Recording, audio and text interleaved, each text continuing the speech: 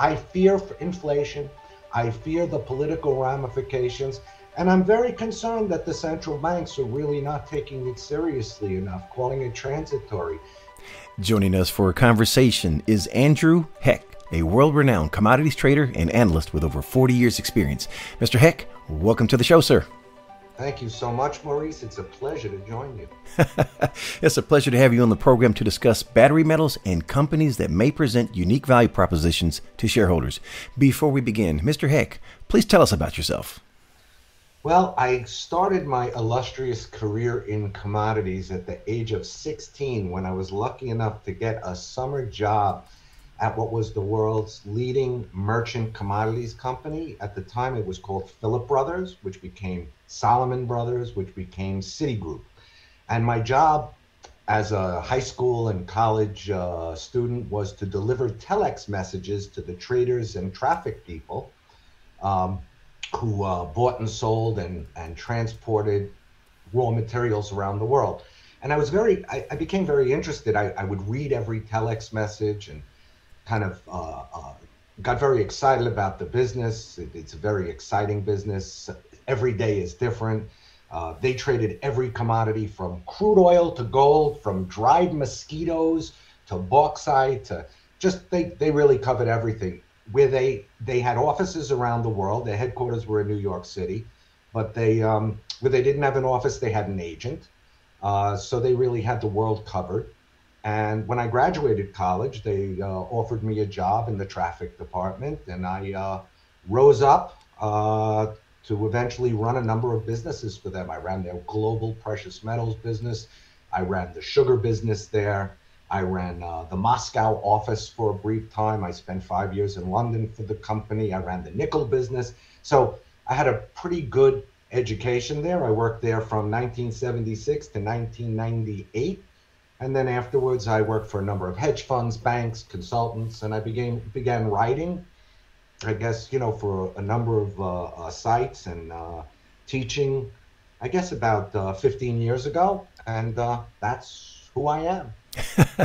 Well, good enough. And we've had the pleasure of having some of your work on our website, and we brought you on today actually to discuss your latest musing, which covers copper and lithium, entitled Location, Location, Location, applies to the quest for battery metals, where you compare real estate to commodity production and the importance of location. Walk us through the importance of location in the mining space, sir.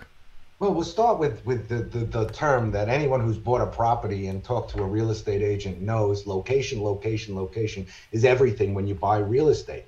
But, commodities are interesting because production occurs in very localized areas where the crust of the earth is rich in minerals or metals or energy, or where the soil is arable and crops can be produced. So you have to be. There's only certain areas of the world where commodities can be produced, and there are a variety of them. But the jurisdictions are very important because there's a big difference between investing. Mark Twain once said that what did he say about gold mining? He said that the definition of a gold mine is a hole in the ground with a liar standing in front of it. I've heard of that one. So I mean, a great comment, a great comment. But the point is, you're investing tremendous amounts of money in a mining project, and jurisdiction is critical. There's a big difference between a mining project in, Africa or in South America, where the political situation is not all that stable. We've seen it in Indonesia, with Freeport-McMoRan's project, the copper mine there. We've seen those situations where government or corruption can get involved, and producing commodities in democracies where there is strict attention to the rule of law are premium places to produce compared to many other places. The U.S. has the Foreign Corrupt Practices Act, Business Practices Act, that basically U.S. companies can't pay off foreign governments for favors. And, that's legislating morality. I'm not making a political statement on this, but that just happens to be different than in some countries where that's required to do a mining project. And we've seen many instances. So when I compare it to, going back to the question, location, it's all about mining jurisdiction and where you're going to have the easiest path to extract these minerals and metals from the crust of the earth. Now, speaking of location, what are some of the top jurisdictions for mining? Well, look, it goes to, it's a two-part answer. First of all, you have to have the reserves. That's critical. The reserves have to be there. So, the world's biggest producer of copper is Chile, and Chile has been a very successful copper producer. But in terms of new production, and now with the bull market in a lot of these metals and all commodities, really, producers are scouring the earth looking for new deposits. And positive, good jurisdictions in democratic countries where there's attention to the rule of law are premium. So I live here in the beautiful silver state of Nevada, which happens to be a very mining-friendly jurisdiction. Has been for a long time. Look, during the gold rush, California gets the spotlight, but Nevada was a big source. That's why it's called the Silver State. So, Nevada is a very, very great mining state. I think the Fraser Institute called it one of the best jurisdictions in the world for copper. There are places in South America that are still very good places to mine. But as you go down the chain of corruption, some places are very difficult. Understandable. Multi-layered question. Given the jurisdictional risk here, you mentioned BHP is talking with Ivanhoe Mines regarding their DRC assets. Why would BHP look at DRC, which is one of the highest risk jurisdictions? Is it safe to say that demand for battery metals such as copper and lithium has created a future supply shortage with few future projects in the pipeline, especially in prime jurisdictions? Absolutely. So a couple of things. First of all, Ivanhoe Mines, I think that's Robert Friedland's mine. Yes. He's a great operator and he's a great salesman. And I'm sure that, he did a lot of work to get BHP very interested in Ivanhoe because he's a great promoter. Very interesting character, certainly. Anyone who read Walter Isaacson's biography on Steve Jobs, he was one of Steve Jobs' friends. Did you know that? Yes, he shared a story with us during the Sprott Symposium, if I'm not mistaken, about how the name Apple came about. I have great stories about Robert Friedland. Actually, I met him in the 1980s, and I had a meeting with him in a sauna. How's that? But anyway, going back to the question. Ivanhoe Mines, this property in the DRC is plagued with problems. Glencore had tremendous problems and is facing Department of Justice, all kinds of problems in the US, the UK, with dealing with the government there and payoffs and all kinds of stuff. But BHP and other producing companies are starving for new production. When it comes to copper, it takes 8 to 10 years, Maurice, to get a new mine into production. And based on the move towards addressing climate change in the world, copper, Goldman Sachs called it the new oil. The decarbonization does not happen without copper. I mean, in EVs, in wind turbines, and all these things, demand is going up tremendously. It's going up a lot faster than supply can keep pace. And mining companies are starving for production. So, I think that BHP, probably the world's biggest miner by market cap, is holding their nose and looking at a project in the DRC. I'm sure they're not thrilled about it. I'm sure they'd like to have it in a better jurisdiction. And as a reminder, ladies and gentlemen, I'm a licensed representative of Miles Franklin Precious Metals Investments, which is the only online precious metals dealer that is licensed and bonded. Let me say that again, the only online precious metals dealer that is licensed and bonded to offer you physical delivery of gold, silver, platinum, palladium, and rhodium, as well as offshore depository accounts with Brinks and precious metal IRAs. Give me a call at 855-505-1900 or you may email maurice@milesfranklin.com. Now, back to the interview. Absolutely. Now, keeping with the demand story for lithium and copper, we're seeing a lot of M&A in the space, such as Lithium America's $400 million bid for Millennium. What does this mean for other companies in the space? And you mentioned Noram Lithium based in Nevada as an example. Yeah, so I look at this as, as an investment case. All right. So Noram, the last I looked, they have like a $50 million market cap, and they're in a really pretty interesting kind of area that's in Nevada that is pretty promising in terms of what they're going to be able to produce in terms of lithium if Albemarle's production, which is virtually next door, is any sign. So at a $50 million market cap, let's just go back a minute. Exploration companies, they're not like lotto tickets per se, but they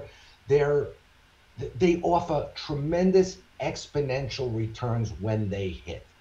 So if you have a $50 million market cap and you're searching for lithium, you're exploring for it, and you hit, then here comes an established producer who would love to take that production off your hands, like LAC, like Lithium Americas Corporation is doing with Millennial at $400 million. I just look at $400 million. I look at a $50 million market cap and I say, hey, this thing has at least 8 times upside if they, produce. And look, mining companies, even the biggest mining companies, tend to outperform the commodities they produce when the markets rally and underperform when they dip, when they correct to the downside. So they provide some leverage, which is nice because, they kind of turbocharge, your view of the commodities. The exploration companies are on steroids in terms of what they can produce in terms of earnings for investors who get in early. So that's how I look at this kind of Noram versus Millennial versus Lithium Americas situation. Does that make sense? It certainly does. Now, sticking with Nevada, you mentioned Nevada Copper as another example that has positioned itself to take advantage of the growing battery metals and EV demand. Can you expand on your thesis for the demand for the red metal? Oh, yeah. Well, look, as I said before, Goldman Sachs calls copper the new oil. Goldman Sachs forecasts that the price of copper will rise to $15,000 a ton by 2025. Bank of America, I think they're higher. I've seen some forecasts up to $20,000 a ton. At $15,000 a ton, copper futures on COMEX are about $6.85 a pound. Right now, they're trading at, I'll just look at my chart here, if I may be so bold, 445. That's a huge percentage increase. And a company like Nevada Copper, which has the Pumpkin Hollow project in Nevada, that's really making great strides towards sustained production. This is in a very friendly mining jurisdiction, this company, and with proven and probable reserves, and it can only provide exponential returns if copper is going to go up. The management of this company, has been conservative. Their estimates are at copper prices that are much lower than Goldman Sachs' forecast. If Goldman Sachs is right and the others are right. And the other thing, Maurice, that's very important to know about commodities, and I've been trading commodities for the better part for more than 40 years now, to date myself.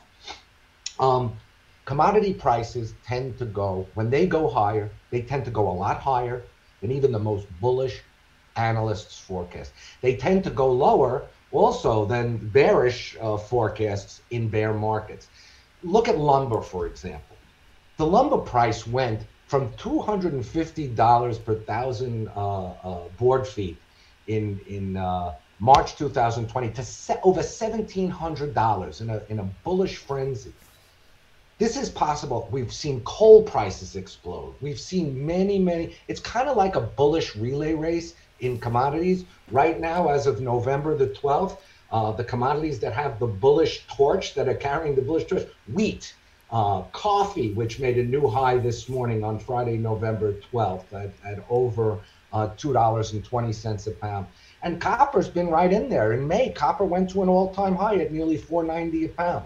So I expect, the forecasts by fundamental analysts are all well and good, but when you put market sentiment into it, which is what really drives prices, a bullish frenzy can drive them much higher than even the most bullish analysts' forecast. And that's why they tend to take the stairs up and an elevator shaft down during correction.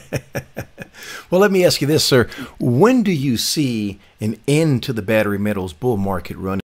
Well, look, timing is everything in markets, and the bull market will not be a straight line. They rarely move in straight lines. And as a matter of fact, bull market corrections or sell-offs can be absolutely brutal.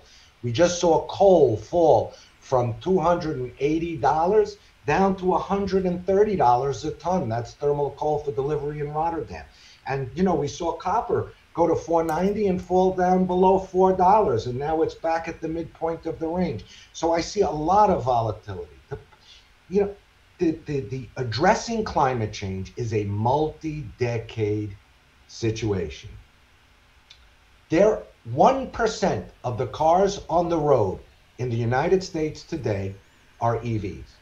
If we boost that to 30, 40, 50%, the demand for battery metals is going to continue to soar. And it's going to be a real challenge for producers to keep pace with that demand. So I see this as a long-term secular bull market with a very bumpy roller coaster-like ride, because they are commodities, and commodities are far more volatile than other assets. Well, switching gears, sir, before we close, sir, what keeps you up at night that we don't know about? Oh, that's a great. I'm pretty concerned, Maurice, about inflation and hyperinflation. Jack Dorsey really recently said that hyperinflation is on the horizon. Hyperinflation is a real problem. I look at, we're talking about commodities. I look at wheat prices. If you ask most people what the most political commodity in the world, what do you think they'd say? Crude oil, right? Yes. Yeah, because crude oil comes from the Middle East. But I'm a student of history, and I know that throughout history, the most political commodity is wheat. Wheat, or the ability for people to eat bread, has toppled more governments than any other commodity. Look back to the French Revolution. Marie Antoinette lost her head because of rising bread prices. The latest example is the Arab Spring in the early 2010s, when bread riots in Tunisia and bread riots in Egypt led to a sweeping political change across North Africa and the Middle East. And now we're seeing wheat prices go to the highest price since 2012. I fear inflation. I fear the political ramifications. And I'm very concerned that the central banks are really not taking it seriously enough, calling it transitory. So right now, that's what's keeping me up at night. I think inflation is a real worry, and I think that political leaders are discounting it for their own political agendas. That is certainly very concerning. Last question, sir. What did I forget to ask? I think we covered a lot of space. I would say that I write prolifically, and my work can be found on a number of websites. I write every day. I have articles out every day. I'm on Seeking Alpha at least once or twice a week. I'm on bar charts every day on a different topic, every weekday, that is. I'm on investment.com. I have a Monday night call with my partner, Todd Horowitz, that, you can go to BubbaTrading.com and sign up for, where we go through each market step by step. But I think to answer your question, the one thing, the primary thing that drives commodity prices, and I'll tell a little story. When I first started my career as a commodities trader, my first boss said to me something that seemed kind of like a truism, but it's a very important lesson. And it was that markets go higher when buyers are more aggressive than sellers, and they go lower when sellers are more aggressive than buyers. Market sentiment is the most important thing for price action. So following the herd, while I do a lot of fundamental work, the most important thing I follow is sentiment. Sentiment is critical because it drives prices. And, trend following is very, very critical. So, while I have I call my method of following markets a technomental method, which combines technicals and fundamentals, but I put technicals first because sentiment is so critical. Understood. Mr. Heck, it's been a pleasure speaking with you today, sir. Wishing you the absolute best, sir. Thank you so much, Maurice. A pleasure to be with you. The information presented on Proven and Probable is provided for educational and informational purposes only, without any express or implied warranty of any kind, including warranties of accuracy, completeness, or fitness for any particular purpose. The information is not intended to be and does not constitute financial, investment, or trading advice, or any other advice. You should not make any financial, investment, or trading decision based on any of the information presented without first undertaking independent due diligence and consultation with a professional broker or competent financial advisor.